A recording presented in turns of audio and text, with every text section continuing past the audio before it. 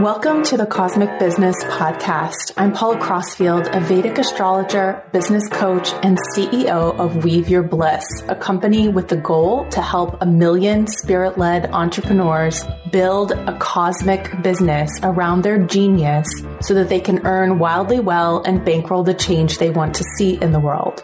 A cosmic business is a new paradigm business that believes in collaboration over competition, building a business around your unique genius, aligning to the planets and your intuition, leading with your values, putting your health and the health of the planet first, treating people fairly, and building giving into your business model. Sounds fabulous, right? On this show, I will take you behind the scenes of my thriving multi-six-figure business, including strategy on closing more sales, nurturing your community online, plus astrological insights to optimize your business and life. We'll also feature conversations with spirit-led business owners, creatives, and changemakers to inspire you. I'm coming to you from our regenerative farm in rural Maine, my happy place, where we are currently creating space to welcome community for retreat and earth reconnection. Let's jump into the conversation. Hello and welcome to this week's episode of the Cosmic Business Podcast. I'm Paula Crossfield. Welcome. If you're new here, I'm so grateful that you're here. Today, we're going to talk about the planet Mars and how this impacts you as an entrepreneur.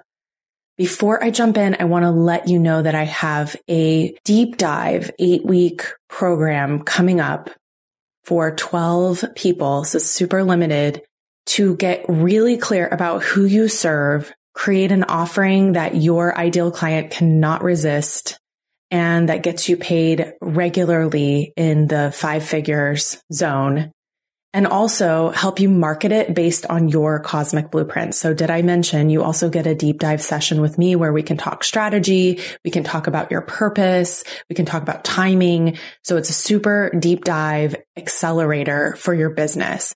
This is the work that up until now I've only done really conscientiously with my one-on-one clients. So this is a chance to work with me for a little bit less money, but still getting as much impact and precision in your business. So if you're interested in that, go to the link in the show notes. Make sure you check it out and book a call with me, and we will talk more to make sure that you're a fit. The worst thing that could happen is that I will give you a resource or point you in a direction that will help you get prepared. So I hope that you join me. I would love to have you. Okay, so on to our subject for today, which is the planet Mars and entrepreneurship. And so the first thing I want to say is that entrepreneurship is not for everyone, because you must hold a vision when others don't yet see it. You are also responsible for the financial health of your business and therefore your family and your life. You also have to be fully self-motivated and push through resistance and distraction on the regular. And you have to provide leadership and start the uncomfortable conversations. So it's not for everyone, and nor should it be. Not everyone's going to have the stomach for it. And we can't all be entrepreneurs anyway, and that's fine. A lot of us love supporting other people in their visions and their ideas. However, there are some things we can see in a birth chart that make it easier to be an entrepreneur. I'll talk about some of those things here in a moment, but first I want to say that the most important planet we need to have a good relationship with is Mars. The second would be the sun, but for the purposes of this podcast, I'm going to focus on Mars. So Mars is a planet of action and creation, and it's a planet of doing the things, getting stuff done, moving ahead, not wasting time. That is obviously why Mars can be aggressive, angry, pushy, argumentative at its worst. Or it can be productive, thorough, provide leadership, and create plans at its best. One thing Mars always is, though, is intense. And the difference between Mars at his best and worst is determined by your relationship to this energy and how it flows through you. And luckily, this can be monitored and adjusted. We all have a basic tendency based on Mars's placement in our chart. So if Mars is strong and well placed, this energy will need to be digested and could cause difficulty earlier on in life, but will likely help the person later in life to be successful and create a powerful path forward. If Mars is weak and or not well placed, this person may be irritable and restless and have difficulty finding their way, setting boundaries, and asserting themselves in life. There are, of course, remedies, but before I go into those, I want to share some good placements for entrepreneurship in a Vedic birth chart. So Mars in the 7th house or the 10th house is a great placement for this hot planet. The 7th house is the place of entrepreneurship.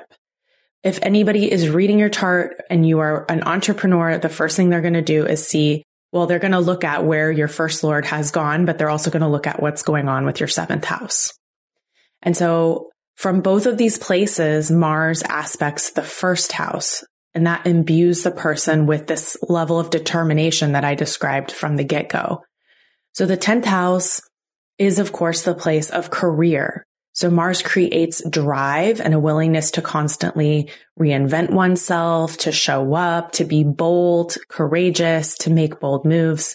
In the 7th house, this also means that one can partner with people and organizations with a similar determination and skill. Mars is strong in Aries and Scorpio, which he owns, and also in Capricorn, where he is exalted, and gets added directional strength when he's in the 10th house. So if you have Mars in the 10th house in Capricorn, that is a really strong position. If Mars is strong in any of these ways, this is great for entrepreneurship, meaning setting a course, taking action, building a business, having general success. There are always more details that come to light when we look at a birth chart, like what planets are activated, are they participating in any useful combination? So it's always good to have your chart looked at. It's also important to see what Saturn is doing in a birth chart. Even a strong Mars aspected by Saturn will cause delay, obstacles, and even frustration. If we don't work with this energy skillfully, we can find ourselves constantly trying to force our way through those obstacles instead of gleaning the wisdom from the slowdown. Now let's talk remedies and how you might know you need one. If your Mars has some issues in your chart, you might want to do a remedy. Or if you are feeling lethargic, burned out, or uninspired, that could be time to do a remedy for Mars. Or if you're struggling with frustration, anger, regularly speaking in a way that feels harsh to those around you, or just generally feeling low on the energetic spectrum, you might also need to do a remedy for Mars. So remedies vary from very practical, like giving blood. That's an excellent remedy for Mars, to the esoteric, like feeding a rooster. Other practical remedies include listening to calming music, taking care of your body, meditating, reading poetry, resting, anything that brings about rest, being in nature. These are the kinds of things that are good, especially if you're feeling frustrated, to sort of calm your nervous system and reset your mindset. If you're looking for more clarity or you're feeling burned out or uninspired, you might need deeper rest. And depending on your constitution, you might benefit from adding a bit of warm spices to your food, moving your body, and doing a rejuvenation process to reset your relationship to Mars. Overall, as entrepreneurs, we need to become aware of this planet, how it helps us and where we get caught. And this can look like often trying to be productive at the expense of our body. Mars can cause us to rush, to create things in a way that might not last, to push through obstacles that are there to actually help us slow down, refine, or stop and change direction. So these are some things to consider. Are you forcing something in your business right now that might need a bit more time to mature? Are you resting enough and supporting your physical body in the best way possible? Or are you dismissing your body and its signals and trying to push through? You don't have to have a perfectly placed Mars in order to have success as an entrepreneur. However, if you aren't aware of this planet and the impacts it has on you, and you are not navigating skillfully with this energy, entrepreneurship will eventually cause burnout and dissatisfaction. So I'm signing off here, wishing you a brilliant and buoyant relationship with Mars so that you can have maximum success. And if you are interested in working closer with me, both so that you can have a really great relationship with Mars, know how to work with it appropriately, but also build a business that will bring that eventual success, consider joining the Cosmic Business Incubator, which I described at the beginning of this podcast. All the info is at the link in the show notes. I hope you have a wonderful week. Thank you for listening to this episode of the Cosmic Business Podcast. We hope it was inspiring for you. Please subscribe wherever you get your podcasts and leave a review for us so other spirit-led entrepreneurs can find out about us. I want to thank Team Podcast for production support on this podcast, as well as the musicians of the music that we're listening to now, Alexis Georgopoulos and Jeffrey Cantu Ledesma from an album Fragments of a Season, which you can check out wherever you listen to music. I hope you have a wonderful day, and I look forward to connecting with you on a future episode.